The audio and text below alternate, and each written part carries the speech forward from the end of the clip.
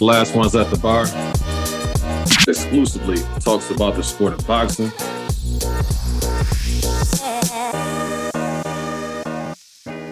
All right, now welcome to Last Ones at the Bar, the best in the business when it comes to this boxing talk.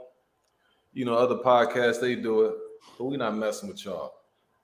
That's why me and the fellas are out for justice like Steven Seagal. And y'all marked for death. You understand what I'm saying? Hard to kill, you Yeah, know? yeah. Yeah, you know anything about Steven Seagal old movies? Yeah, I used to watch them. You know, it started with Above the Law, then of course Hard to Kill, Marked for Death, and Out for Justice. Then after that, then as we started with the Under Siege and all that stuff. But, Yeah, man. How was Steven Seagal able to get off all that stuff being so stiff, though? You know what I'm saying? I don't know, man. When you're a Hollywood dude like that and you worth some money, you can get away with some things too, man. Yeah, he was over there, you know, moving around like Joe Joyce. But anyway, man, today we got a special guest. You know, we got our guy. You know, he's like the fourth, you know, unofficial member of the podcast, the legend Ty. Ty, how you doing today? Man, I'm doing good, man. Been busy yesterday, but just glad to be on, man. Kick the spots and talk off, man. Let's get to it. Yes, sir. Yes, sir. We try to do a little softball, you know, to get everybody warmed up and everything. You know, first and foremost, how was you guys' weekends, man? It was cool. I was able to get out and see the sunlight. Um, one of my friends got married yesterday, so shout out to Andre Williams and Aisha Williams, you know, the newlyweds. So big shout out, but enjoying the sunlight, man. That's what's up. What about you, Ty? Yeah, man, my weekend was good. Had a birthday party yesterday for my dad. A surprise birthday party. So I was out and about. Running around trying to get things set up for the party. But the party was awesome, man. I had a good time. So like today, man, I'm just in relax mode. That's what's up. Yeah, man. Congratulations to, I think you said your pops, and then also Vail to the newly married couple. For me, it was just a matter of getting adjusted. I moved a couple of weeks back, but I had a lot of stuff on my plate. You know, with that move, also going back to my hometown last week. So this week to me was like the first week of actually being able to just have things settle and have things slow down. And I was able to, you know, hang out a little bit and, you know, let's start this thing off with a big bang. You understand what I'm saying? Speaking of big bangs, you know, yesterday out there in the UK, you had Zhang versus Joe Joyce. You know, the two big men were in, you know, competition yesterday. They started the event off with old Sweet Caroline, but they might as well change it up to old Sweet Zhang because, you know, he put on a heck of a performance. What did you fellas think about that fight yesterday? I thought it was a pretty solid performance from Zhang. I mean, he actually won this fight in the first two rounds from what he did. He had a great game plan with the strengths and weaknesses that he had. He came out, man, took it to Joyce early, got that respect, made Joyce kind of hesitant to really, do what he normally does and pressure Zhang like he pressures the other opponents. And Zhang started closing Joyce's eye early, and that paid dividends later in this fight. And then even in the second round, Zhang actually did hurt Joe Joyce with I think it was a straight left. But one of the things I do like about Zhang is that as a heavyweight, he does fight as a southpaw. Even though he's southpaw, he's not just a brawler. He does things that southpaws normally do. He makes sure that that left is straight. He angles himself right, and he was really doing that against Joe Joyce. And even with Zhang's stamina issues, sometimes he fights in bursts, and he kind of like takes his foot off the gas. It really didn't matter as much because when he started taking his foot off the gas around, I think the third and the fourth round, the damage was already done, and Joyce's eye was starting to close. And Joyce, he still got a strong chin because Zhang didn't really, put him on his seat or anything like that, but he was buzzed a little bit. But Joyce, he hung in there, and he was kind of, trying to get himself back in the fight, and he was kind of doing well. But at the same time, that damage is already done. That right eye was already closed. So once the ref started checking him, I think it was the beginning of the fifth round, I knew like it was only a matter of time, man. And then when the refs, stopped the action the second time, it had the doctor look at Joyce's eye. I knew like, man, this is gonna be over. But that's why, that's why they fight the fights, man, for these type of reasons, So Joe Joyce, he falls to 15-1, 14 knockouts. Zhilei Zhang, he increases to 25-1 with 17 knockouts. Pretty good performance by Zhang, by a great game plan that he came in, really taking the fight to Joyce and getting that respect early.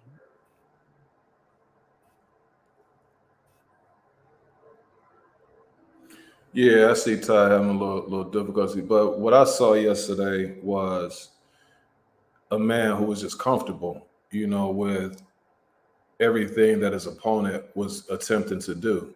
Joyce, he looked like the fighter who I had been picking against.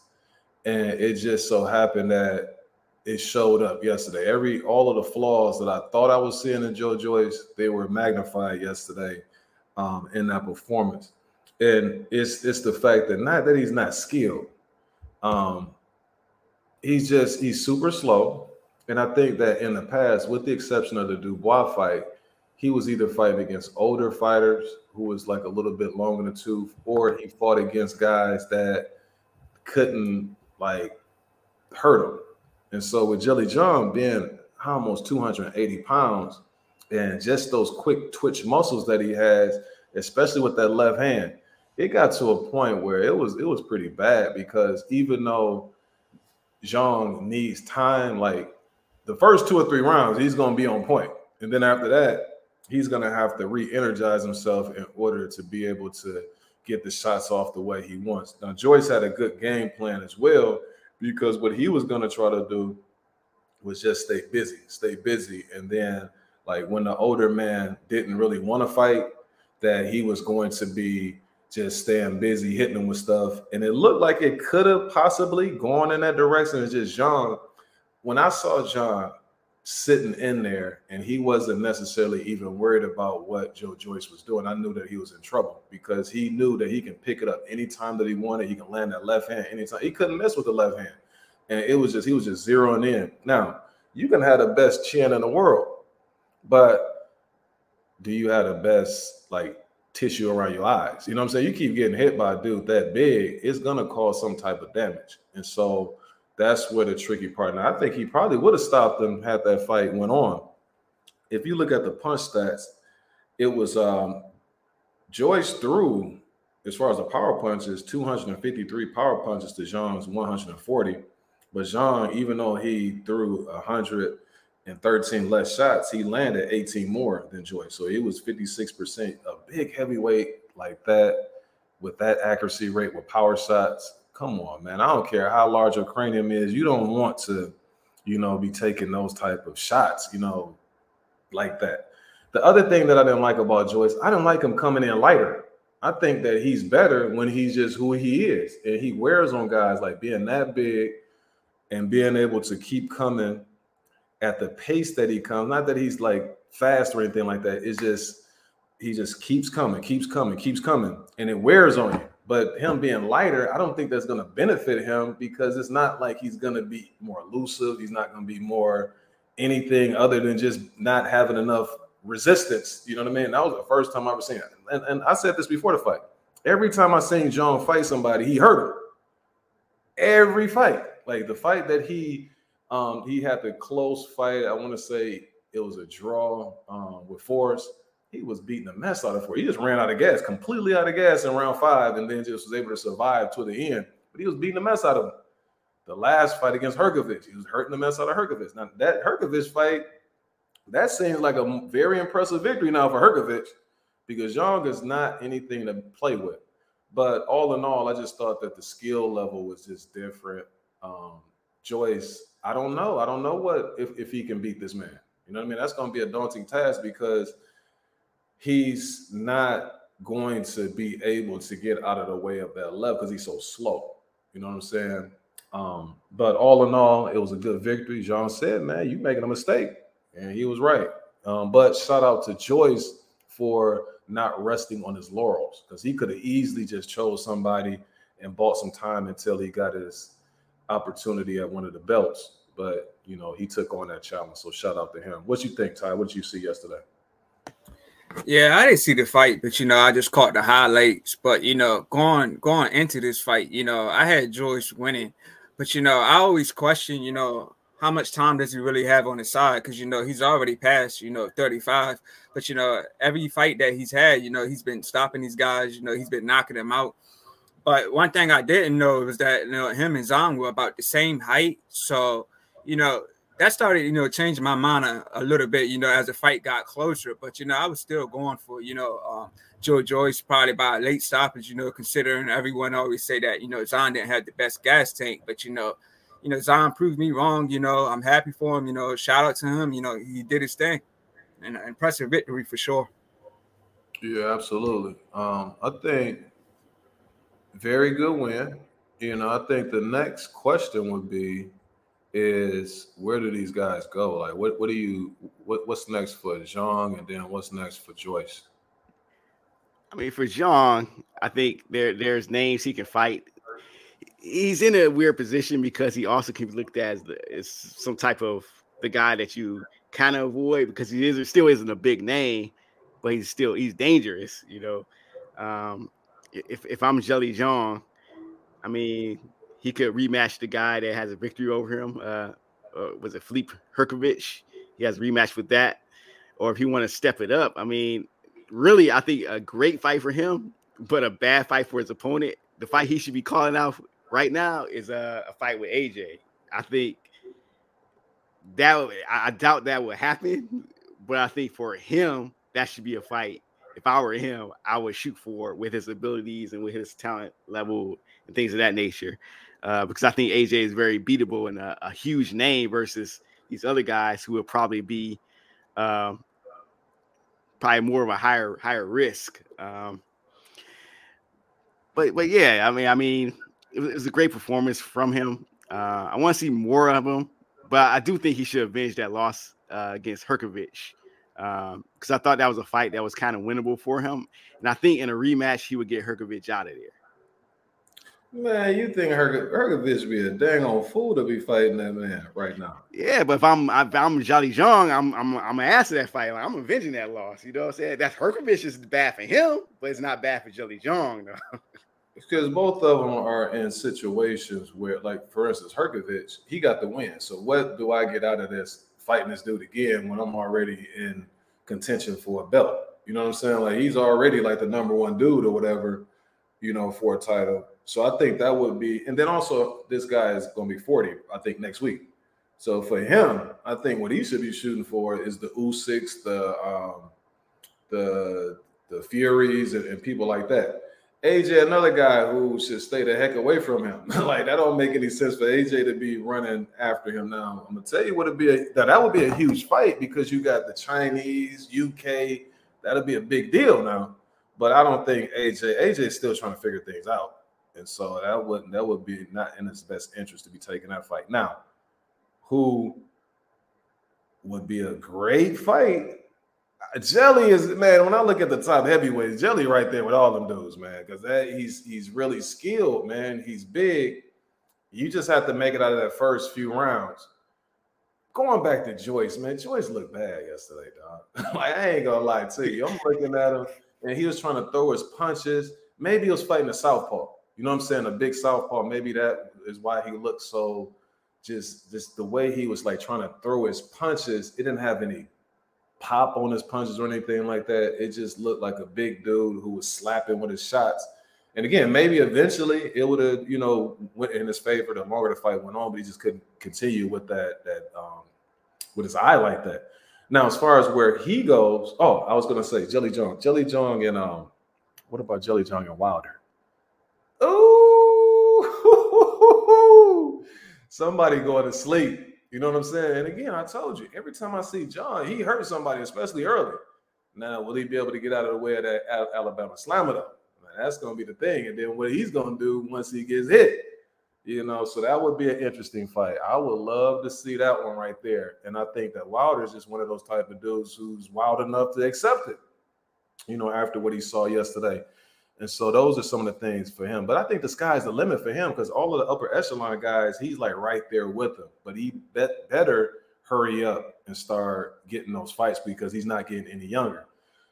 As far as Joe Joyce, he just got to recoup, rebuild himself. I don't know. His shelf life is going to be short, though, because he gets hit way too much. And I don't see him improving that much on his defense. He's 37 years of age. He hasn't improved at this point. He never even look like he was even trying to. You know what I mean? He was relying on that solid chin, to pull him through against everybody and then just, increase his pace, and then he's just too big and too strong. That's going to be a recipe for disaster with some of those upper echelon guys. I think now they see through it and they know that he's not that tank or that something that can't be demolished and whatnot. They'll salivate at the opportunity to take on Joe Joyce at this particular point.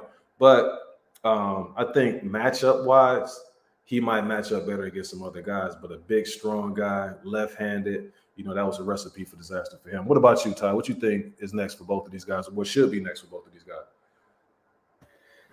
Yeah, I agree with both of you guys. As far as Zhang, man, I think he should, avenge that loss to, Herkovich. But at the same time, he is older. So, at this point in his career, he needs to go after those big names, the Tyson Furies, the Wilders, if those options, present itself. But I think him and Fury would definitely be, a good fight. But as far as Joe Joyce, man, I don't know, man. Maybe I would say like, a Dylan White, maybe. But one thing about Joe Joyce, man, I knew he was eventually going to lose to somebody. Cause like I said, man, everyone knows he's slow, man. He's like a mummy out there, man. Like he's got a lot of power, man. But it's just that his punches got so much effectiveness behind it. You know what I'm saying? So yeah, I think Joe Joyce should probably take on somebody like maybe like a Dylan White, and Zhang should take on the Fury or rematch Herkovich. Yeah, let's go ahead and take a look at some of these comments real quick. And so you got my main man. Let me pull this up a little bit. I can't see that good. Yeah, you got Boxing First Vlog. He said it wasn't about style, it was about strategy. Okay. I feel you on that. Yeah, that Southpaw strategy, man. Yeah, he's from G5's channel. So, who shout out to Boxing First Vlog, man. Okay. He also stated that the next step, easy, Fury versus Zhang. Fury's a wild card, though. You just never know what Fury's going to do. That's the thing. Like that would be the obvious choice. But then, you would think that Fury would fight Usyk. You know what I'm saying? But he's playing hard to get right now. So we'll see. I like that, though. And then Scotty, my main man Scotty. Scotty says Zhang, an overnight sensation in China, should just bide his time for his mandatory shot and take soft touches for the next couple of years. Yeah, next couple of years, though, Scott. The only problem with that is he's going to be like 42. We'll see. But with that style, I think the way he fights, he's definitely could stick around, for a few more years at that level. And then Shelton Moore says, "What's happening, brothers? What's up, Shelton?" He says, "Just stumbled upon your channel listening. Can we say cherry pick going wrong?" Nah, Shelton, I wouldn't say that though. I wouldn't say cherry pick because he knew the risk that was involved. I think that he just was banking on his talent. You know what I'm saying? What you fellas think about that? You think it was a cherry pick going wrong? No, not at all. I think Joe Joyce is one of those guys that will fight anybody. And I don't think he's the type that I'll say, hey, I think I could beat this guy. Because when you look at him, you see how slow he is. If I was that slow, I'd be concerned about even being a boxer. But he has some type of talent where he has awareness of where those punches should go. And, he's big and strong and all those things. So I don't think it was a cherry pick going wrong. I just think that Zhang just came out with the right strategy and was able to execute a lot better than Joyce could. That's a bad matchup too. Like because he's so accurate. Joyce's not that most accurate guy. He takes a lot of punches and he's getting hit by a big, strong dude. I just think that he thought that, he was good enough to take on that task. And he wanted somebody that was going to motivate him because he can just take on anybody, but he knew the danger that lurked when it came to dealing with Zhang. But Shelton, man, I appreciate that. You know, hit that like and subscribe button. What you think, Ty? You think that was a cherry pick going wrong? No, I don't think it was a cherry pick going wrong at all. Joyce, his team been moving him the right way. With his age, he's beat former champion, Bermain Stavern. He's beat Daniel Dubois. He was the first to stop, Joseph Parker. So, he just had another tough task in front of him. But, obviously, it wasn't his night. And, Zhang got the best of him. Yeah, I'm gonna be honest with you. That is one guy. It's two dudes that I would avoid. If I don't have to fight him, I just wouldn't fight him. That's Zhang because he's big, strong, powerful, and he has some know-how. He's a former Olympian, and he was won a silver. You know what I mean? So he has some talent. He just was out there in China. And then also Frank Sanchez. Like I would avoid Frank unless I have to fight him. Then I wouldn't be messing around with them dudes because the risk outweighs the reward. And then also we got Jimmy Chin. He said, I believe that Joyce underestimated Big Bang and Zhang was countering with combos. He definitely was. I don't know if he underestimated him, but he definitely was countering. And then we also had Jimmy Chin say Zhang versus Fury would be a great fight. I agree. Scotty, he says, he's talking to Shelton, so I won't, put that conversation out there. And then you got promotion-wise. I'm not sure what we were referring to. But let's go ahead and get back into these topics. So you guys have anything else when it comes to Zhang and Joyce? No, I just say, I just want to say, salute to my guy Chris G. He called this fight. He predicted, Zhang would win. So, shout out to him. Like I said, it kind of took me by surprise. I thought that Joe Joyce was that guy, but like I said, I eventually knew somebody was going to get his number. With his age and how slow he is. So, like I said again, man, who shout out to Zhang? Yeah, man. You know what? Joyce he didn't perform, or he performed the way that I thought he would perform, but it was just a fight too late. I thought when he was facing his last fight, what's my guy name that he knocked out in the 11th round? Parker, yeah. Yeah, I thought that Parker was going to exploit him, but then Parker was running around and stuff like that. He didn't look like himself, and Joyce was just too big. So I said, I'm never picking against Joyce again. This is a big dude. But then yesterday, and really what I'm thinking when I'm looking at both guys and the way Zhang is always nailing people with that left, because he knocked Herkovich down in the first round. You know what I'm saying? So I'm like, but is he going to be able to hurt Joyce? And once he start getting tired, is Joyce just going to come on and end up beating him? I'm looking at his age, and I'm like, the way they fight, it might play out in Joyce's favor. But I should have went with my first pick. You know what I mean? And what this fight told me is that that's what I'm going to do moving forward. So when we come to these predictions, you're going to see some surprise because I'm going with I believe not. Get all that nonsense. Anything you got, Vail, or you want to move to the next part? Yeah, I see Shelton said something that I thought about, about the sparring reports coming that Joyce had no southpaw sparring in his camp. It looked like he didn't. And I'm like, man, it looked like he just didn't know how to fight a southpaw. It was like he just couldn't get out of the way of that straight left. Yeah. If you look at Joyce fights, like he don't spar anybody that he's getting prepared for because he's always getting hit flush by everybody. You know what I'm saying? So, let's go ahead and go to the next topic. You guys see the fight between Meyer and Wildheart? No, I didn't see that fight. I know it was originally supposed to be with her against another opponent who pulled out, but yeah, you can cook on that, Will. No, I'm not going to cook on that at all. What about you? Did you see that fight, Ty?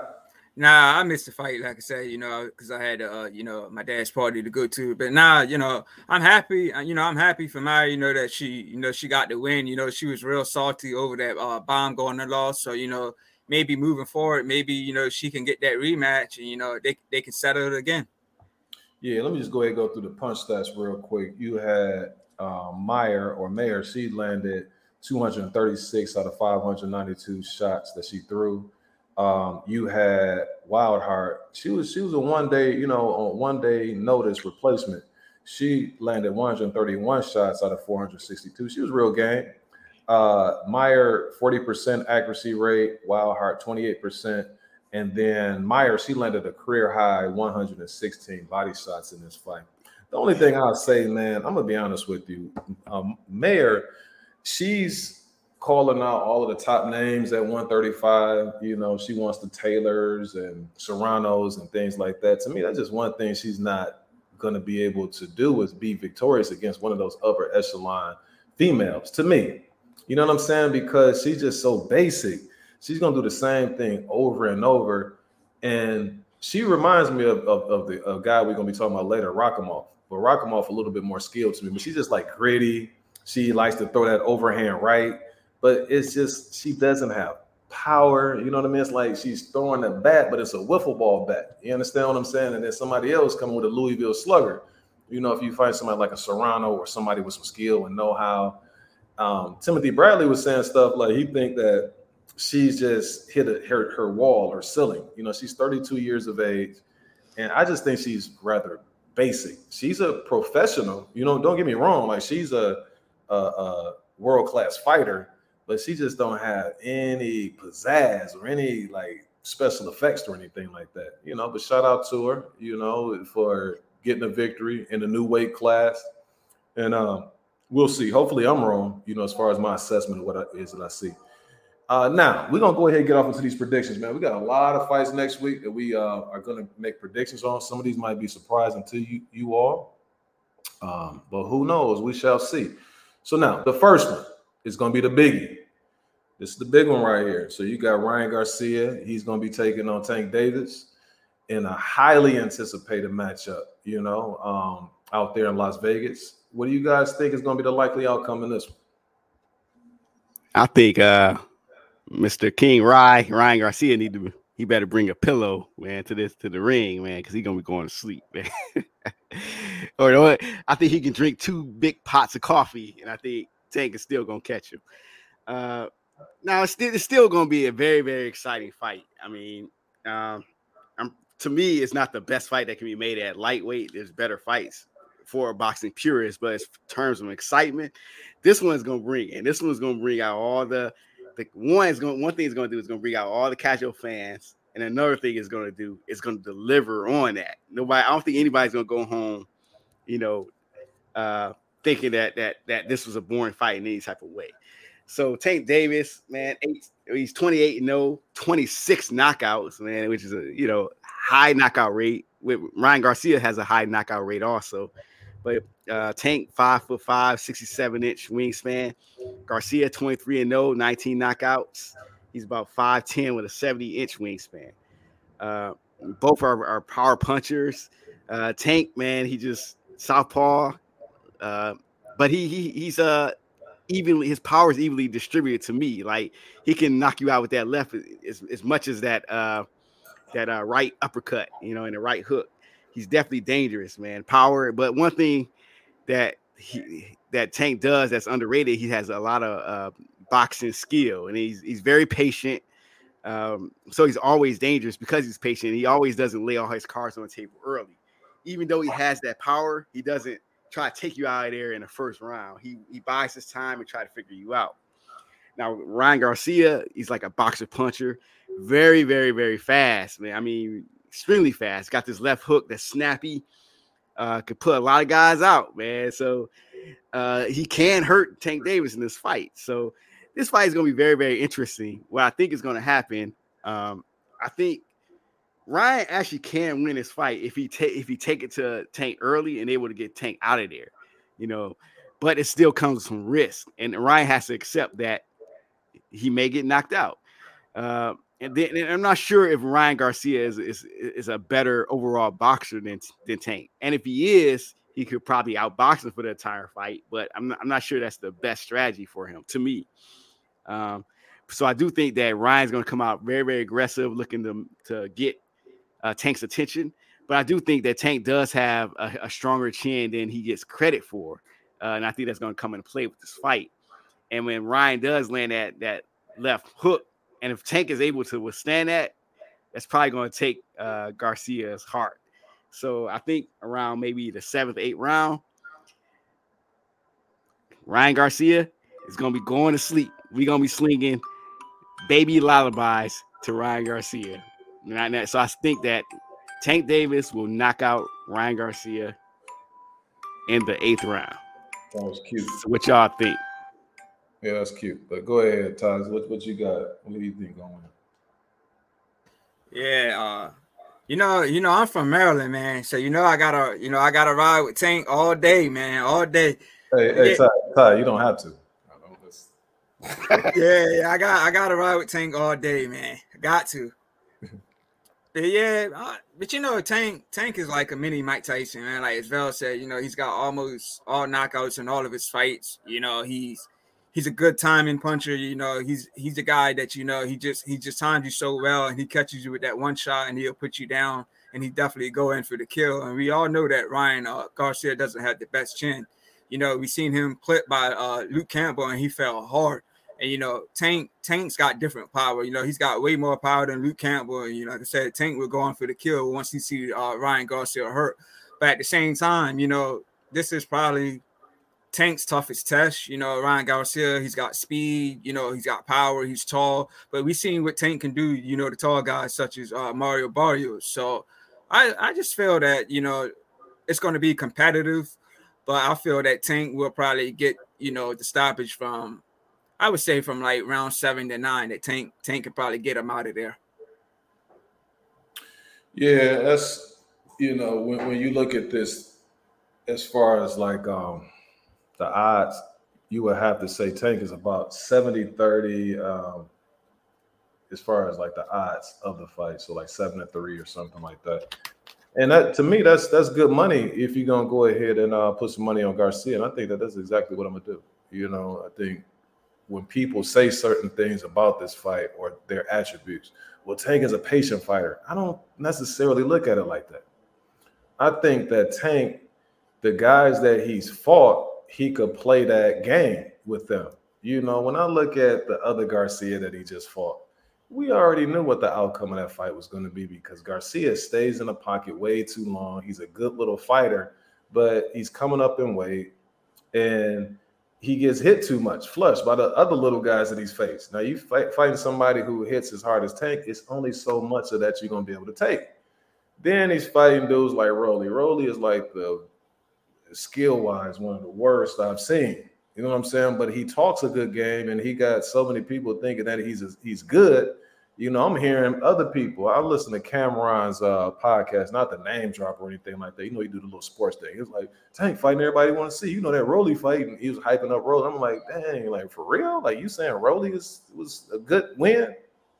So, and as I look, like the Santa Cruz is a volume puncher fighting against a power puncher. He's moving up in weight, or he was at a smaller weight, and they fighting at this kind of catch weight type thing. Not necessarily catch weight, but they fought at 130. But Tank is way too strong for somebody like that.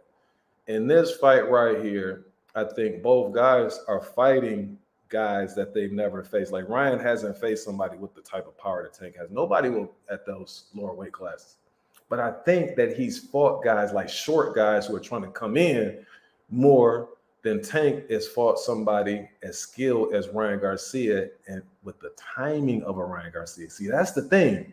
See, when Tank comes in lurking and wants to drop that bomb on him, he's going to have to be apprehensive. And Tank is typically apprehensive. He was apprehensive against Barrios.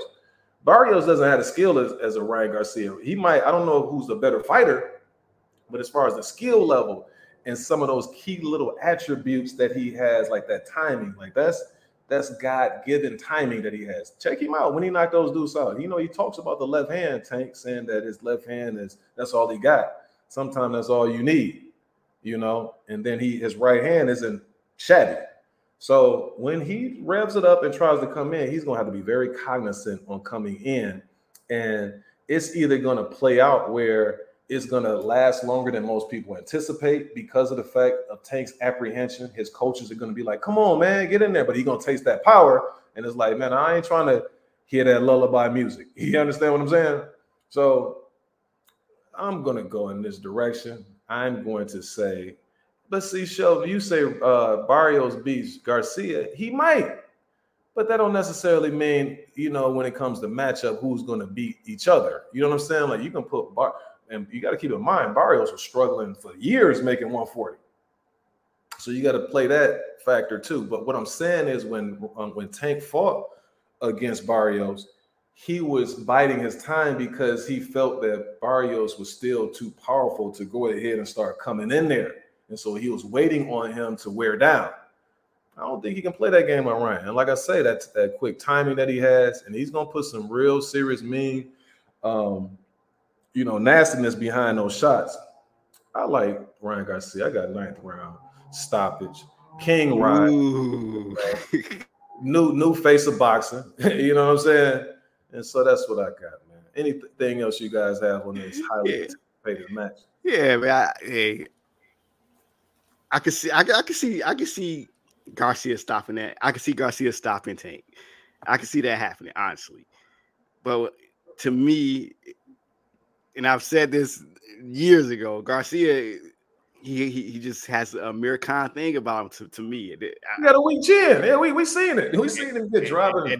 This fight is gonna be like Canelo and Amir Khan, man. And then after this, and I think that Tank was very, very smart to take this fight because even though it's a risky fight, he know that chin is crackable. And if he gets that win over Ryan Garcia, who people think is like so up there, people gonna be yelling about watch next week. People gonna be thinking Tank is the best thing that ever happened in boxing. Watch.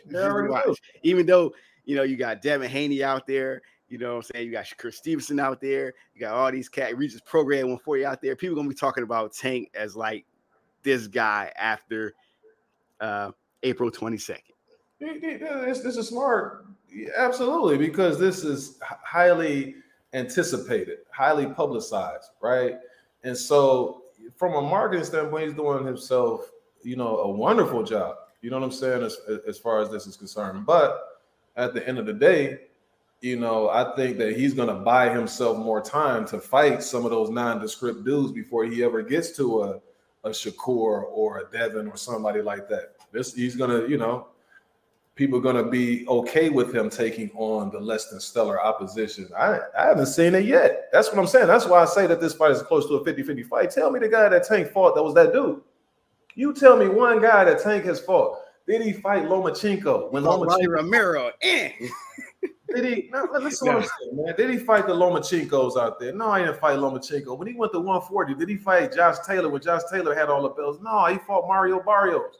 He didn't even fight my main man out of DC when he went over there and fought dang on Santa Cruz. So stop it, man. Like that's what I'm talking about. You gonna have to prove like this fight ain't even showing me anything really. Yeah, so it's frustrating. Like you talking about you gonna go ahead and talk that talk. Let's go ahead and talk that talk for real, man. Hey, anything else you guys have on this fight? Yeah, I'll add that, even though, Ryan Garcia is a taller fighter, I can see, with Garcia's speed, him trying to, clip Tank as Tank comes in.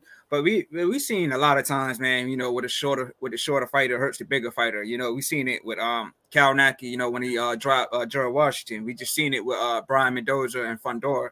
We seen it with Sergio Martinez and Paul Williams. So, man, like I said, though, Tank's power is different, man. He definitely has the power to hurt you, and he has the power to finish you. And another thing I want to add is that Tank does have, all the advantages on his side in this fight. He's got the rematch clause on his side. He's got the rehydration clause. So, and the fact that Ryan Garcia still took this fight just shows me, he wants this fight. He's hungry. He's hungry to prove something. And the last thing I want to add is, both guys, even though you can't judge fights like this, both guys did fight. I believe the guy's name was Francisco, and I believe that Tank stopped him in like round 8, and Garcia stopped him in the first round. So Garcia's power is definitely different as well. It is, good points. My man Scotty says Tank has reduced the risk by making it a catch weight and rehydration clause. I'll be disappointed if he doesn't get the KO. Well, be prepared to be disappointed, Scotty. The other thing is that now on the flip side of that, the same thing that make you laugh can make you cry. This may affect Tank. You know what I'm saying? As far as him not being able to rehydrate himself the way he typically rehydrates himself. You just never know. So that's going to be interesting to see. Tank has issues with those killers at 140. I don't think he beats Matias, Regis, or Taylor. I don't think he's ever going to face anybody like that unless he sees some serious flaws. Like one of them dudes, like get hurt. They might win a fight, but they get hurt real bad, and or something along those lines, then he'll take that fight. He just hasn't shown me that. That's the thing, man. Like Tank, if he messed around, like I said before, by now, if he had beat Tevin Farmer when Tevin Farmer was on his bumper, if he had beat Gary Russell when Gary Russell was on his bumper, like, nah, give me those dudes, man. They can't mess with me, and he would have went ahead and done away with them, then Tank would have my full support. Or if he fights some of these dudes now, as opposed to like, having these tweefing with people, like the Twitter beefs and stuff like that with him and Devin Haney and all them other dudes. No, man, go ahead, get in the ring and get busy, man. But good point. You also have Shell said might not be Ponce. Say, I don't know about that one. Ponce look a little shaky. We gotta give Tank a little credit though. Come on, Shell. Ponce ain't tough though. All right, so let me see. Let's go to the next. Y'all got any more on that though? That's gonna be a good fight, man. We already got a little tension brewing up right now. I just can't wait for fight night. All right, rock goodbye, Tanky. All right, man. Next week on the undercard, man, you got another fighter that's gonna be in action. He's an up and comer, David Morrell. He has a new opponent. I know his name is Fakao. I think I want to say it's I can't remember his first name, but anyway, it's like Yamaguchi. Yeah, Yamaguchi Fakao, I believe. He's like 35 years of age, has one loss, on his resume. And I mean, he's a decent fighter, 6'1", 73-inch reach. Yamaguchi, Fakao, southpaw, and Morrell obviously is the, top of the line, just slightly under the Canelos and Benavidez and Plants. Then you have him 8-0 with 7 KOs, 78.5-inch reach, 25 years of age, and he's 6'1". What are you looking to see in this fight? I would assume that you're going to go with Morrell, but what will be your prediction in this fight if you had a chance to see a little bit of footage on Fakao? Yeah, I wasn't able to find a lot on Fakao, which is that's concerning.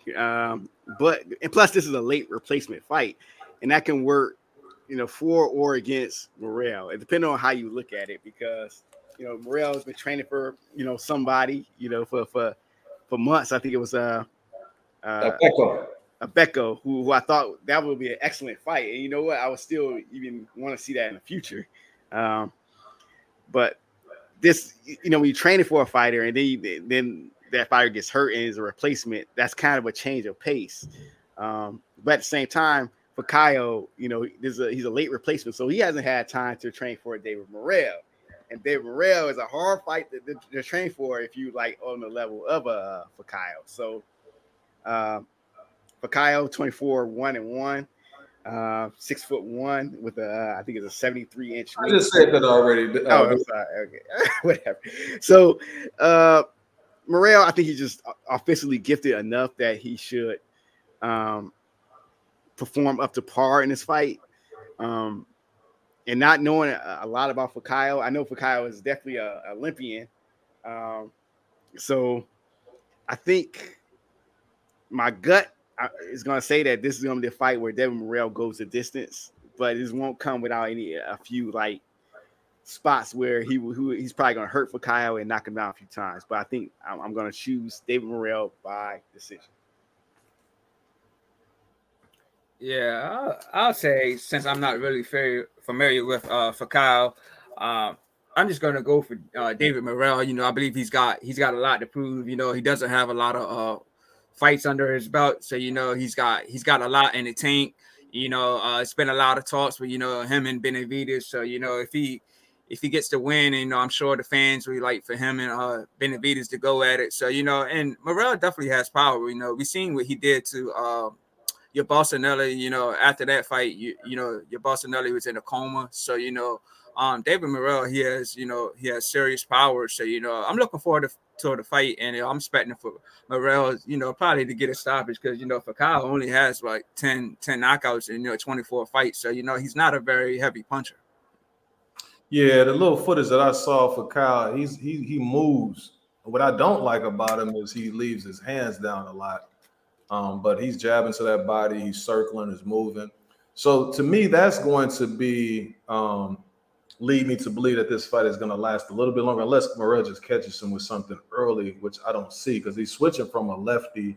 He's fighting a lefty now, and he was going to be fighting a righty. I think it's better for a fighter to be the late replacement, and all you doing is getting prepared for that guy if you're already like in shape and stuff like that, as opposed to Morrell, who would have been fighting somebody totally different. And Becco is like a durable, strong, got a little pop and stuff like that. And he's a righty, big, strong, 168 pounder. So it's going to be different. The approach has to be different against Fakal than it would be. And Fakal is not one of those guys who just commits to his shots, where his last opponent that he faced, Morrell, the reason why he was able to put so much damage on him because he was willing to sit there and fight with him. I don't think that's Fakal's fight. So like I said, it lends me to believe that it's going to last longer. I just don't know, like eventually will Fakal start to wear down and get fatigued, because he hasn't fought at this level, even though he's 35 years of age, and he's been fighting pretty long. He's been fighting in Brazil. So I think I'm going to say a 10-round TKO victory. I think it's going to go some rounds, but I think eventually with the pressure that Morrell is going to put on him, that the corner is going to stop it, or the ref is going to stop it at some point. It's just going to get to where they believe that he doesn't have any chance of winning the fight. I don't think that he's going to KO him, because I don't think that Morrell is as powerful as his record indicates. I just think that if somebody sits there in front of him, he has that type of power. But if you're moving around a little bit, it's not like he's just going to catch you and put you to sleep in that manner. And that's the type of fighter that he's facing. Also next week, we got the rematch. You got Beck the Bully. He's going to be going against Gabe Rosado in a fight. I'm assuming that this is going to be on the zone. It's going to be an action-packed boxing weekend next week, man. You better rest up. You know what I'm saying?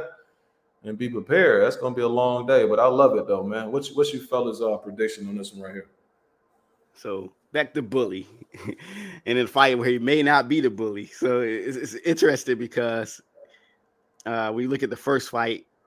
I mean, Beck was able to hurt Rosado in spots and even put him down, but just that shot, man, the shot that Rosado caught him with, it's one of those things that where mentally that's a thing that you have to get over, right? Because Mekazi, he forgot where he didn't even know where he was, and he was getting up, like he was almost out of it. So, and Rosado has to be streaming with confidence going into this fight. And of course, the fight between Rosado and Ramirez didn't happen, which is a good thing, because going from that to this, it will have been more of an issue. But it's not now that Rosado, he hasn't really been getting like stopped in this fight since then. I mean, he was, he lost a few fights, but wasn't really getting stopped. So he's still a live dog in this fight, especially him being confident. And then even, sometimes Gabriel Rosado, he can box in at times. It's just that when Bettmer was really like hitting him with them body shots and trying to put it on him, Rosado got more reserved and was backing up. It's just that Rosado was able to catch him with that shot. But that shot is what's going to be a saving grace in this fight, because it's going to make Melkazev more like apprehensive of coming in and fight like himself. So I expect one or two things. Either Bettmer is going to come out very, very aggressive and get Gabe Rosado out of there early, or he's going to try to box him for all 12 rounds. If he tries to fight the exact same way he did the first fight, I think Gabe Rosado is going to get him out of there. So I think that Melkazev is probably going to win a decision over Gabe Rosado. That's my prediction. Yeah, I probably go for back to Miller. I think that Gabe Rosado, he just happy to land a big shot and get him out of there. But we know that Gabe Rosado, he's a warrior out of Philadelphia, but he's every top guy he's really been in there with he comes up short against. I seen Gabe Rosado fight live years ago, way back in 2009. So he's been in the game a long time, man. I think his best days are all behind him, but credit to him and his team, always taking the big fights. He definitely doesn't shy away from no competition. You know, he's definitely willing to fight anyone. But I think that Betamir will probably win this time around. I think that Gabe, even though he won, I think that was just more like a lucky shot to me. Oh, before I start, I see Sheldon. He say Gabe for the win again. Sheldon, I'm so close to picking Gabe again, and the only reason before I get to my prediction. So you looking at these guys after the first fight, Beck is on a 4-fight win streak. Hasn't been fighting the best fighters, but he's getting himself back together. And Gabe is on a 3-fight losing streak, and he's progressively looking worse and worse. You know, he's showing his age more and more. You know, I think that luckily he didn't fight Zerto because that would have been all she wrote.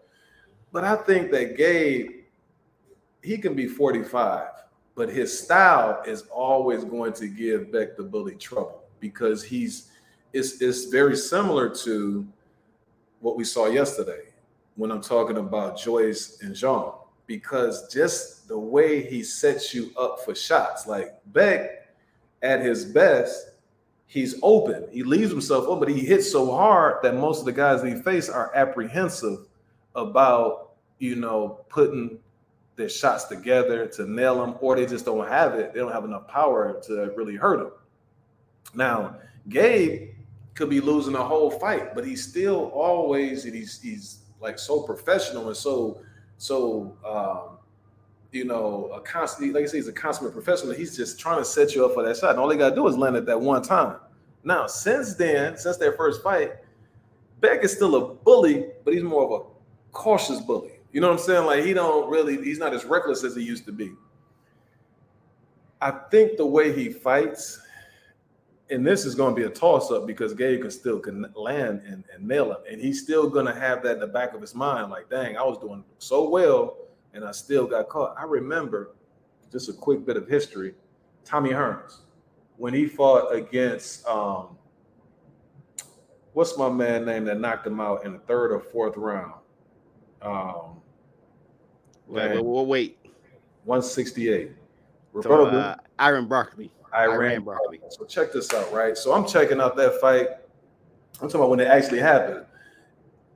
Tommy Hearns was beating a mess out of Iran, bro. I'm talking about it was so bad that he was just like landing body shots and you could hear it. Boom. And it was like he was kind of like making it seem that this dude, he can't mess with me. You know what I'm saying? It was to that point. Iran Barkley just landed a punch out of nowhere. He just winded up and knocked him out. So, but then you think they do a rematch. I remember they was on Arsenio Hall and all that type of stuff. They do the rematch, and you know, Tommy Hearns telling him like, he landed a lucky shot. When they fought again, Barkley was able to defeat him, and Iran Barkley is nowhere near the skill level of a Tommy Hearns, but Tommy Hearns was so apprehensive of getting hit with that shot again that he never committed on Iran Barkley in the next fight. That's the thing with Beck. I think Beck is better at this point in his career. He's bigger, stronger, more powerful, has more energy. But is he going to be that apprehensive where Gabe is going to be getting rounds? I'm going to lean towards Beck. Because of the fact that he's younger and hopefully for his sake that he doesn't get hit with that shot again. And then he, you know, is put himself mentally back in that same position. So I'm going to go with him by 10-round decision. But I think that Gabe has a really, really legitimate shot, you know, at winning the rematch. Let's see what the fella's saying in the comments. Beck, the bully, is not a top guy. He's definitely not. And then Beck, not what they say he is. Yeah, I think at this point, I think they know now. You know what I'm saying? Yeah, so we'll see.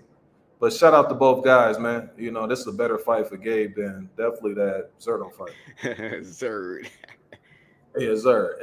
And so our last prediction of the day is going to be Joey Gordina. He's going to be fighting against Rakhimov next week.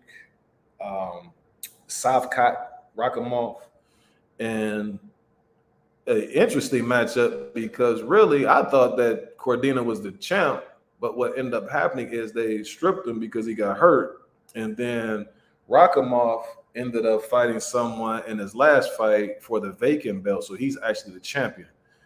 So this fight is another fight. I think this is going to be on the zone card with Beck the Bully and Gabe Rosado. What do you guys think is the likely outcome of this one? And Gordina's coming off that sensational knockout of Agawa in this last performance. Yeah, this fight is actually going to be a pretty entertaining fight too, man. Actually, the more I see these guys, the more I'm looking forward to this fight. Both are tall guys for, super featherweight. Cordina is at 5'9", and Rakhimov is at 5'8". Cordina 15-0, 9 knockouts. Like you said, come off that knockout over Kenichi Agawa. And then you got Shatkat Ramakov, 17-0 and 1 with 14 knockouts. Now Rakhimov is a southpaw. I thought that would make a difference, but really looking at how these guys match up, it may not be. I did see Rakhimov's fight with Jojo Diaz. And one of the things I did notice, even though Rakhimov, he was doing okay in that fight, is that Diaz is able to just land these right hands on Rakhimov. And I was thought, like, man. And then when you watch that fight between Joey Cortina and Ogawa, Cortina, he got Ogawa out of there with it, just this crazy, like, just shot in the right hand, just put Ogawa to sleep. So I think eventually Cortina will put Rakhimov to sleep. I think it's actually going to be early too. I would say probably the 4th round. I think Joey Cortina is going to put Shatkat Rakhimov to sleep, and it's going to be some lullaby music. So what do you think? What y'all guys think? Yeah, I'm not really familiar with both guys, so I can't speak on this fight. But one thing I did wanted to add about, Bektimer and Gabe Rosado is that, like you were saying, Welton, Bektimer, he's going in on a 4-win streak. So I think his confidence is riding high. And like with Gabe Rosado, with him getting that stoppage over him, I think his confidence is high going into this fight too. But at the same time, like you said, he's lost his last 3.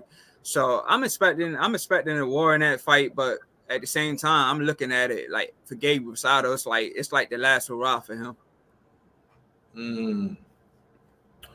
Yeah, yeah, Gabe is going to give him a good run for his money. It's going to be interesting to see where both guys go after that. As far as this one is concerned, they got it like basically a 50-50 fight. Rakhimov, to me, he might be somebody that they kind of, not that they hype him up, but when you hear about Rakhimov, they put him up there as like one of the tougher upper echelon guys in that weight division. I'm not so certain. He just looks like a tough, greedy type guy. Now, he does appear to be somebody who's in the gym all the time. Like he's a gym rat. And so he's just going to be tough to beat, but he's just greedy. But he's open. In his last fight, right, if you had a chance to take a look at it, he fought a guy named Zelfa Barrett. Zelfa Barrett was beating the brakes off of Rakhimov in the first, 7 rounds. And then something happened with his leg, and then Rakhimov was able to finish him off. So, and he got nailed. One of those rounds, he got hit with an uppercut. He couldn't get out of the way of the uppercut. Right hand uppercut was just killing him. And I think that Cordina, this is going to be a perfect matchup for him. And I think he also is going to be upset at the fact that they took his belt. That man has the belt that he won against Agawa, and he felt like it should be his. I never lost that belt. And so he's going to be coming forward. But he just has an opponent that his strong suit, even though his hand is surgically repaired, it looked very good, nicely repaired. He's like the $6 million man against, Agawa. So he must not be having any lingering effects from those surgeries that he has. So I'm thinking I'm gonna go about maybe 9-round stoppage for him. I just think that Cordina is gonna be hitting him with so many right hands that eventually they're gonna wave it off because Rakhimov is game. You know what I'm saying? Like he's gonna keep coming. Or it might be like what you said, Bill. It could be earlier where he lands something that he's just not able to recover from. And that's very, that very well could happen as well. But my prediction would be a 9th round TKO victory for Joy Cordina. Let me go ahead and take a look in these comments. I don't think I read this one where was it Adari Penman? He says, "What goes around comes around. Look what Joyce did against Dubois, and Zhang did the same thing to Joyce." You're absolutely right, because it seemed like when Joyce fought against Dubois, I thought that he had more experience than Dubois, and then also I think he had a chip on his shoulder too, because a lot of people were picking Dubois to beat Joyce, including myself. And he was like, "Y'all think this dude can beat me? He's not, a skill. I'm the one who was the Olympian. I'm the one who was this, and I'm the one who was that." And he had that chip on his shoulder going into the fight, and he had a really good game plan. And I think the same thing happened yesterday, where Zhang was looking at it like, even though they got him ranked higher than me, he really hasn't fought the guys. The guys that he fought, I could beat them too. You know what I'm saying? Then you got to also think about my pedigree as far as the amateurs and stuff like that. I always felt like I was better than Joe Joyce, and he got that chip on his shoulder, and he had an excellent game plan. So it's very similar, eerie similar situations. He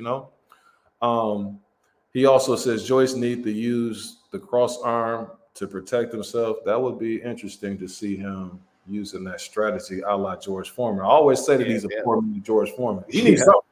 Yeah, that's actually a good shot. Like thinking about that even more, because Joe Joyce doesn't move fast neither, too. His feet are slow too, so that cross arm will probably help him a lot. Man. You know what it'll hurt him with though is when he try to open up to throw his shots, because then he got to uncross his arms and throw his punch. It takes so long just to uncross his arms. He's that slow. Right. He also says Tyson Fury versus Usyk. Okay, that's the first one. Joshua versus Wilder. So you got to me. Let me make some predictions on these two. So Fury, I think he would beat Usyk better because he's just bigger. They equally as talented, but I think that he'll get that one. I think Wilder, you might want to put that lullaby music on for Joshua if he faced Wilder. Yeah, he's going to sleep. He's going to sleep night. Posturepedic, you know what I mean? Posturepedic. Dillian White, Gerald Miller. Ooh, I don't know about that one right there. That's a toss-up. On the same card would be awesome. He trying to break the bank, but that would be awesome right there. Is this Miller with the additional help or without the help? Oh, what the hell? He might be the top heavyweight. You know what I'm saying? He might beat everybody. All right, so the last thing that we do, Ty, is we go into the boxing news. And so just your thoughts on these last few topics here. First and foremost, it's been announced. I think they're going to fight in June. That's going to be Shields against Gabriel's, the second edition. You guys have any thoughts on that one? Is that a good fight for Shields?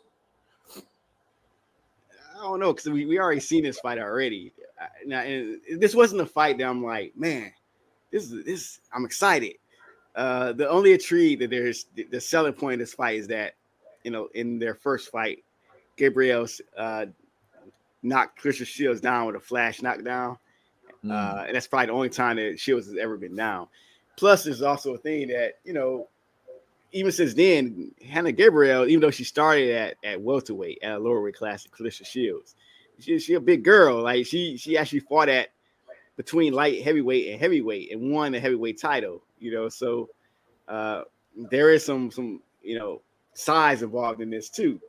But I don't know. When you look at who's available for Clarissa Shields to fight, that will make her some money, a big name. It was only really Natasha Jonas who they were talking about, but Jonas never really had a shot at beating Clarissa Shields.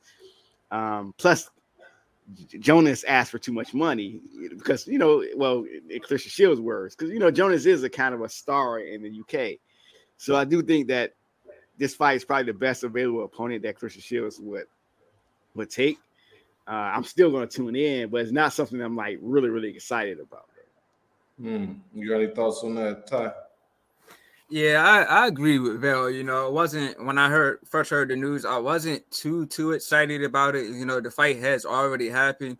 I definitely was looking forward, to the Savannah Marshall rematch, but that's not happening. I thought that would have been a nice fight, to have in the in the UK again, or even here in the US. Definitely a big bag, for both women. But and this fight is also going to be in Shield's hometown, so Shield, she's definitely gonna be riding high. She's gonna be confident going into this fight, and we know that Shields doesn't have the best power, but I think she's definitely gonna go into this fight, wanting to make a statement. She's already beat Hannah before, so this is nothing new for her. But with the fact that it's gonna be in her backyard, I think she's just gonna go in there with a lot more to prove. That's interesting you say that. I just gonna I didn't even see the first fight, one thing I will say is this: I'll give my biased prediction on this one. I'll be rooting for Gabriel's. I didn't see the first fight. No offense to shit. I'm just looking at these images right here, what I see, and so I'm liking what I see from Gabriel. So hopefully she get the upset victory, and so we can see more of her. If you want to travel to Detroit, man, I'll tell you some good places to visit. If you want to go over there and visit see that fight. Where's Gabriel's from? I think I know she's Caribbean. She might be from Costa Rica or somewhere like that. Okay. Good. Shout out to Hannah Gabriel. All right, so the next topic of this week. Oh, my main man Manny Pacquiao. He said that he accepts the challenge to face Conor Ben.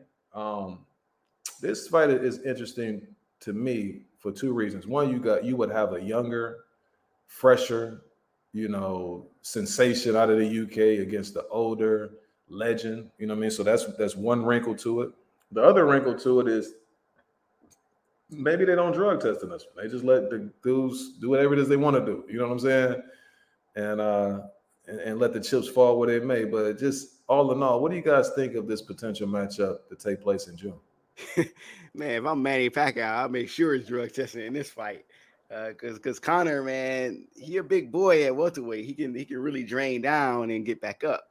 And really without the extra help in the system, I don't think Conor Ben's only hope in this fight is really Manny's age and him being out of the ring. Because a lot of people are going to look at this fight and think that Conor Ben is going to wash him because of what happened with Yordenis Ugas, but Conor Ben is not Yordenis Ugas. Even the Ugas that lost Errol Spence, Conor Ben is now on that level. So I do think this is a fight that it'll be more intrigued to how Manny looks at the age of 44. Because if he goes from 44 to 50 overnight, then Ben could win. But as far as skill and as far as what I think would happen, Manny would win a decision. But honestly, if I'm Manny Pacquiao, I would want to stay out in the sunset. I would want to come back, to boxing at all at this point. He's already, made his bones. He, a legend, all-time great.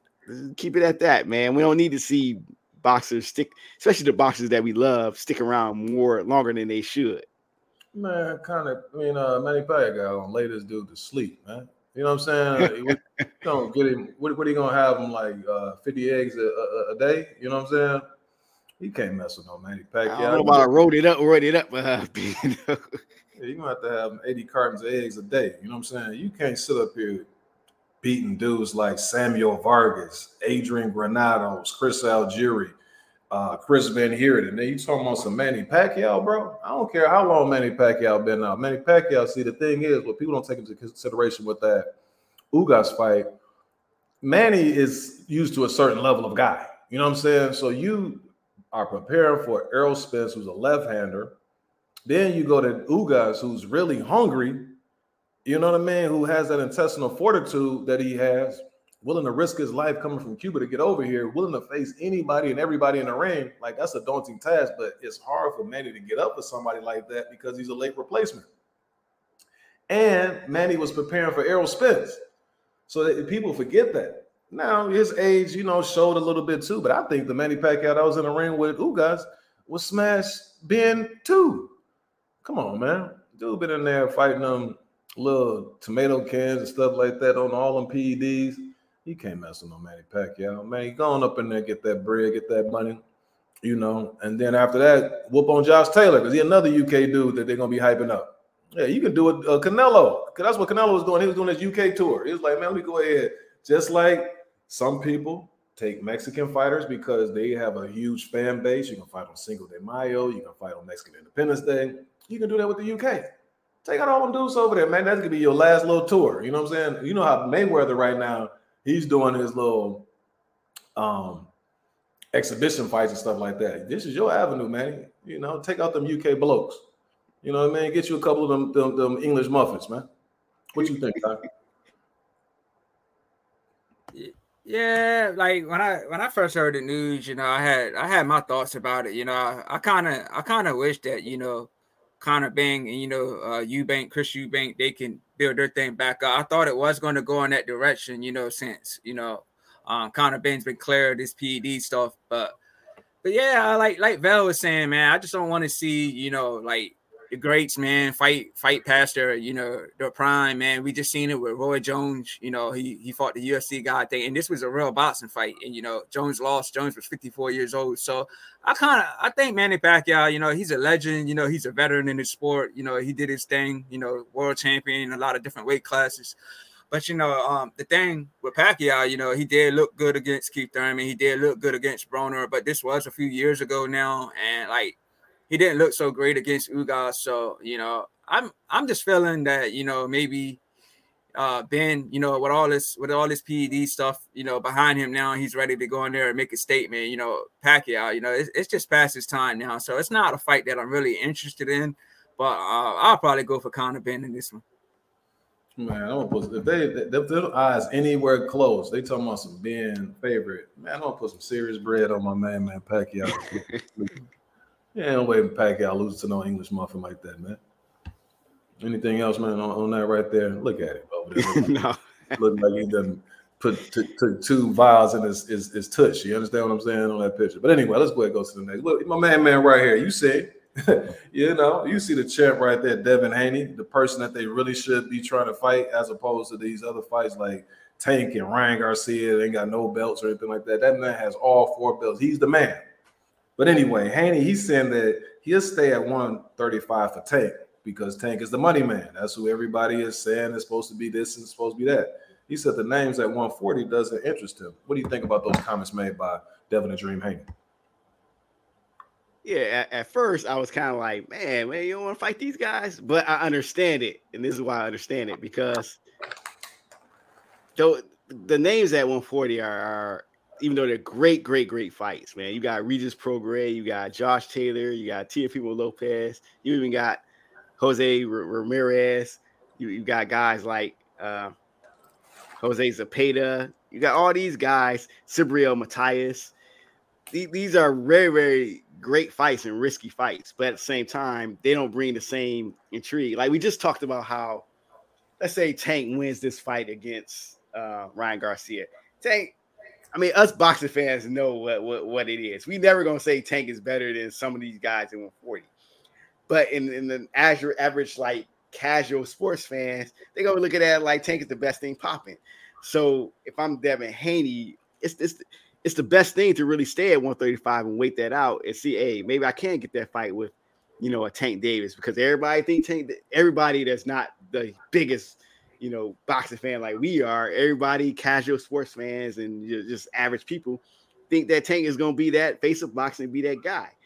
And we all know that there's been some sparring sessions between Haney and Tank that they took down because of, it was a rumor about how Tank looked in that sparring session. So these guys know each other well. And I think that Devin Haney isn't afraid of Tank's power. So I do think that comes into play. And then also, and you should bring this up a lot, Will. It's the how long is he, if he's going to stay at lightweight, how long he's going to stay there, because he really is a big lightweight, and he's growing. We don't want him to overstay his weight class. Really, at lightweight, I just want him in 2 fights. 2 fights I want to see Devin Haney in.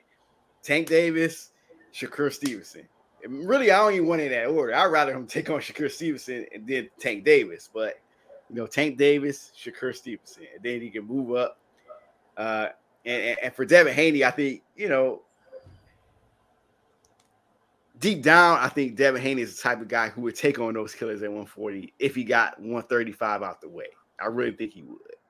He don't come across as somebody that would duck and dodge the best at a weight class. So maybe I think some of his words were taken out of context. But what are y'all thoughts? Yeah, like so for me, I think Devin Haney, he's a big boy in his weight class. We seen how he looked, when he fought George Kambosos in that rematch. His face, the way in, man, his face was sunken in, man. It looked like it just looked like he didn't look good at all.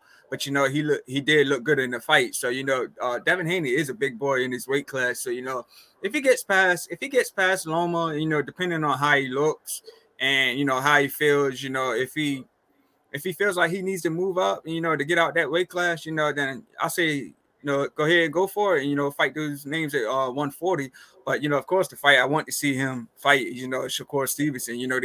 They both fight on ESPN. They both with top ranks, so that's the fight that I would like to see. But if he doesn't stay at 130, 135, then just move up to 140 and take on those other options. Yeah, I mean, it makes sense because the money is at 135.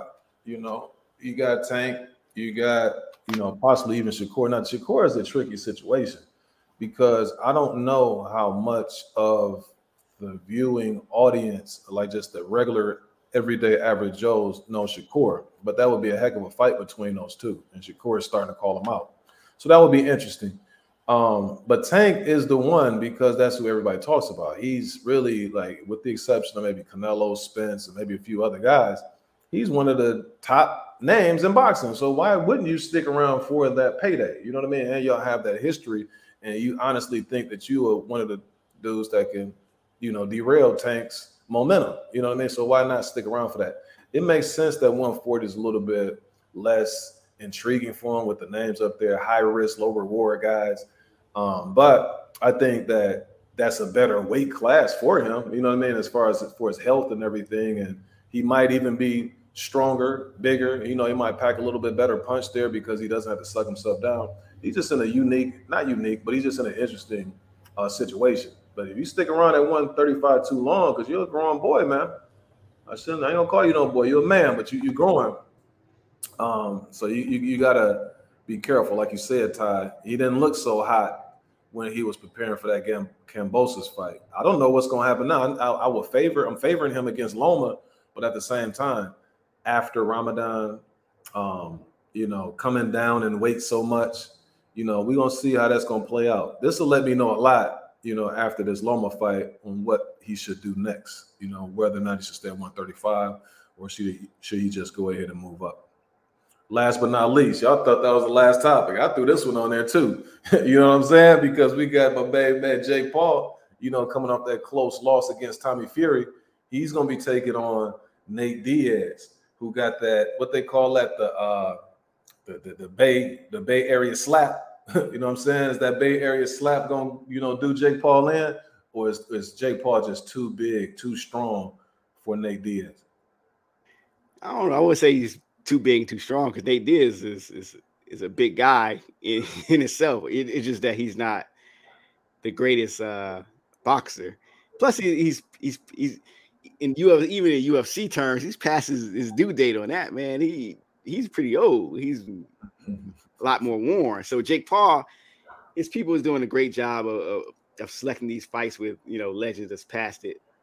I'm still not sure if I see Jake Paul even still beating Nate Diaz, though. I mean, I think it's a close fight. I don't think it's like, he'll whitewash Diaz, or Diaz would knock out Jake Paul.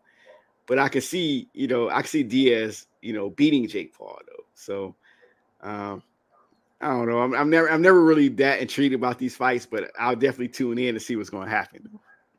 What's called? Sean said Nate is 37. Yeah, man, he old 37, man. This dude was fighting Conor McGregor like what, 7-8 years ago? Like probably longer than that, man. Nate, what's They've been around a minute, man. They probably been in UFC probably about what, 15 years, something like that. Nate, Andre Ward is high on Nate's boxing ability. he talk about that slap. He's like, I be seeing him in the gym. You don't look like much, but he tap you on the chin with that little slap. So that's going to be interesting to see as well. Also, Shelton mentioned in a previous, I apologize for not seeing that, but he says, do you agree? Do you guys believe Dev when he called Kriegel during the Stevenson fight and said he was staying at 35 after he beats Loma? We'll see, man. We'll see. I don't know.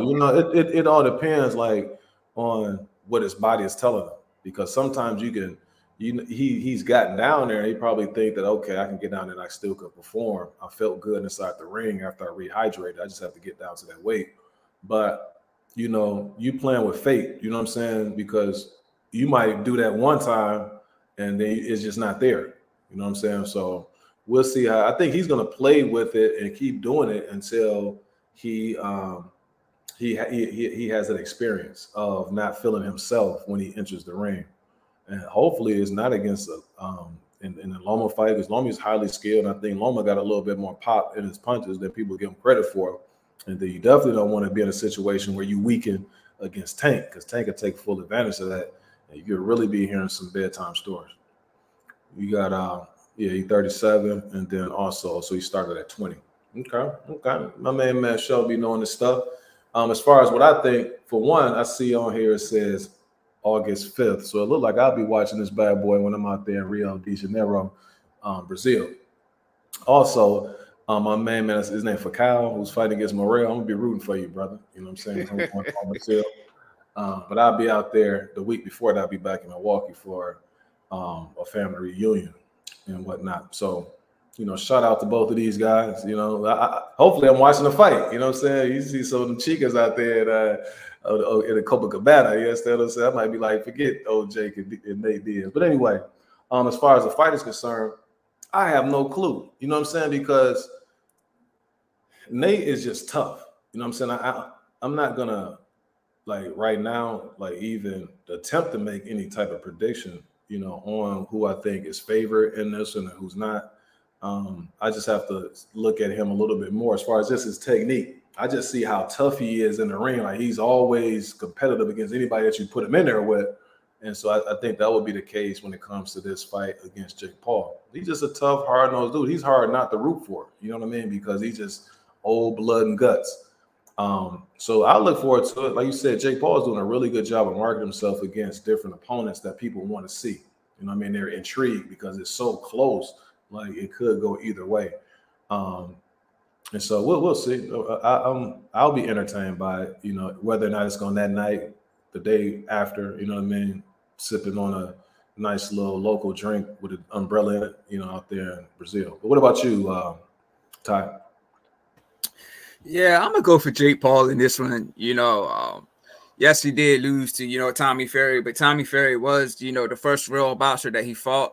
But at the same time, he dropped Tommy Fury. He dropped the real boxer. He also dropped Anderson Silva. He's also dropped Tyron Woodley. So he's dropping athletes. I mean, he's dropping guys that's been in that octagon. You know what I'm saying? So and Jake Paul definitely has the youth. So and he's a big guy as well. So I'm gonna go for Jake Paul in this fight. Like I said, we seen what he can do with all these different athletes. So, I'm glad he's getting back in there. Right after his loss, with Ferry, he's showing that it's not over for him. Just because he lost. So he's getting right back in there. This fight is right in Dallas, Texas.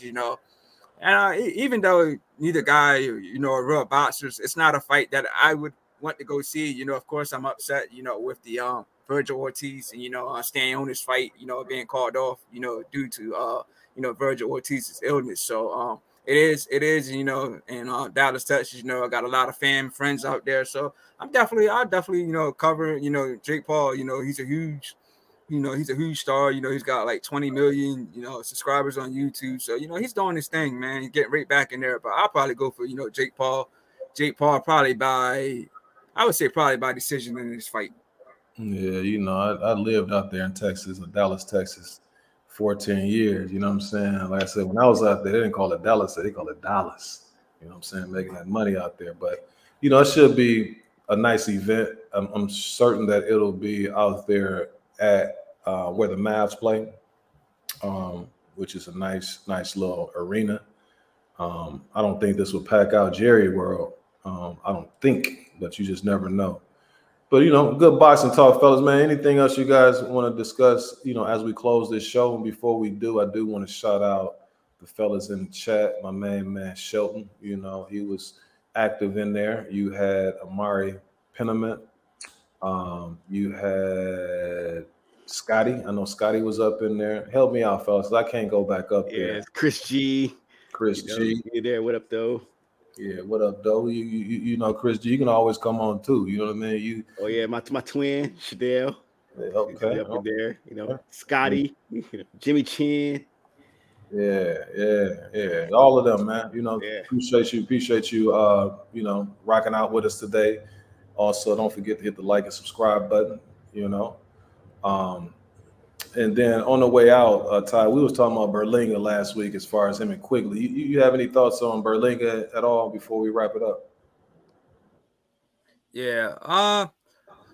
I'm not too familiar with Quigley, but I'm not very high on Berlanga. Of course he did just change teams. He's with a different promotion now. He felt he wasn't getting the best fights, with Bob Arum. So he didn't look so good in his last couple fights. So I'm just feeling like his run is not really going to be that long. So I don't really know what to say. I can't really predict this one, but I was very high on Berlanga at one point. Of course he was getting all those early knockouts, but as the competition got stiffer, those knockouts weren't coming like that. So like again, he is with different promotion teams, so I'm expecting him to get a lot of fights, but if he's getting a lot of big fights, I don't think his run is really going to be that long. You think his reign on the top is short like leprechauns? Yeah. But man, throw that dude in there with David Morrell, man. Let's see what Berlanga's really made of. See Vail bugging. See, my thing is this though with Berlanga is one of those guys who he's not really that good. So I don't see his ceiling being like a top pound for pound caliber type guy, right? But he is an attraction.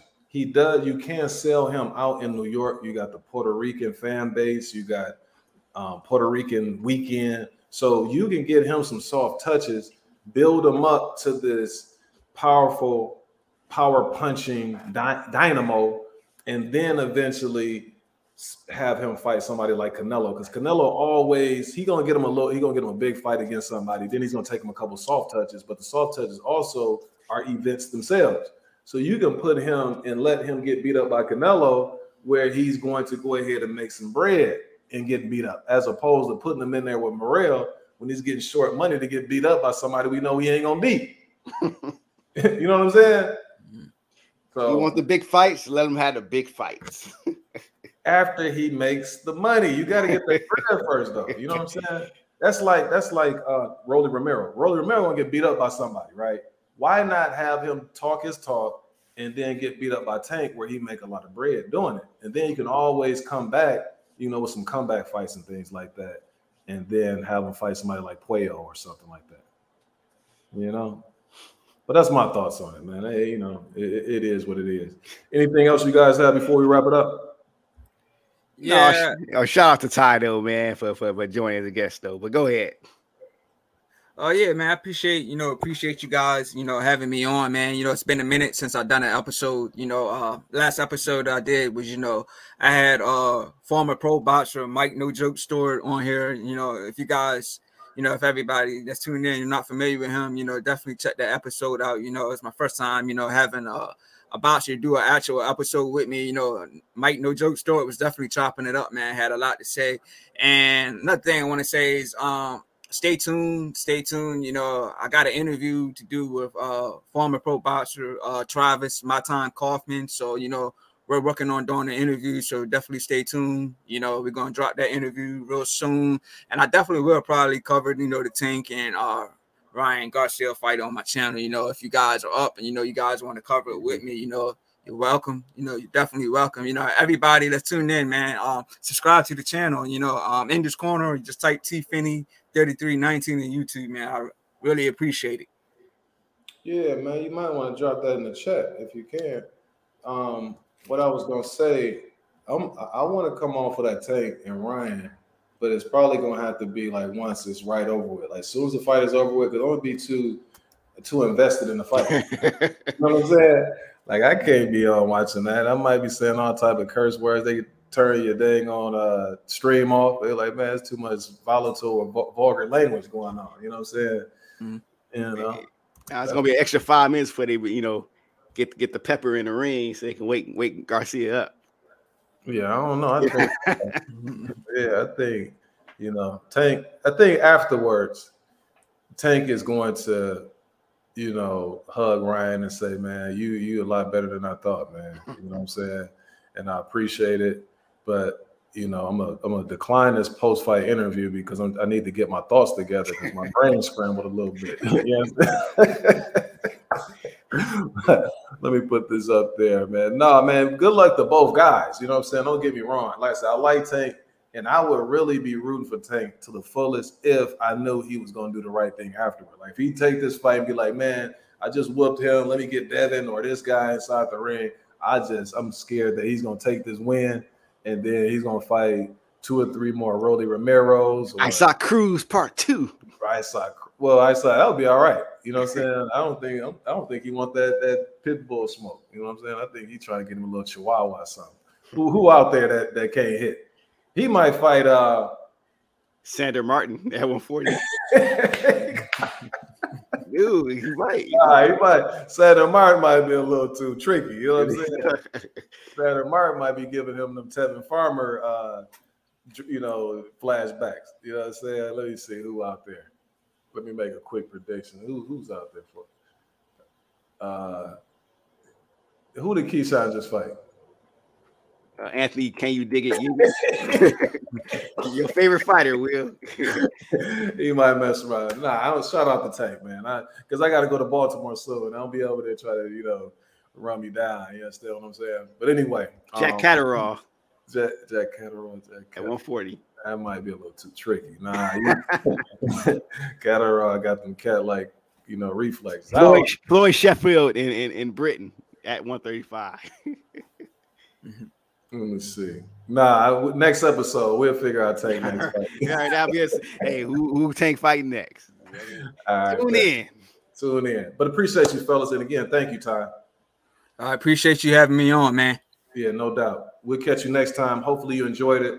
We out. Peace. Peace.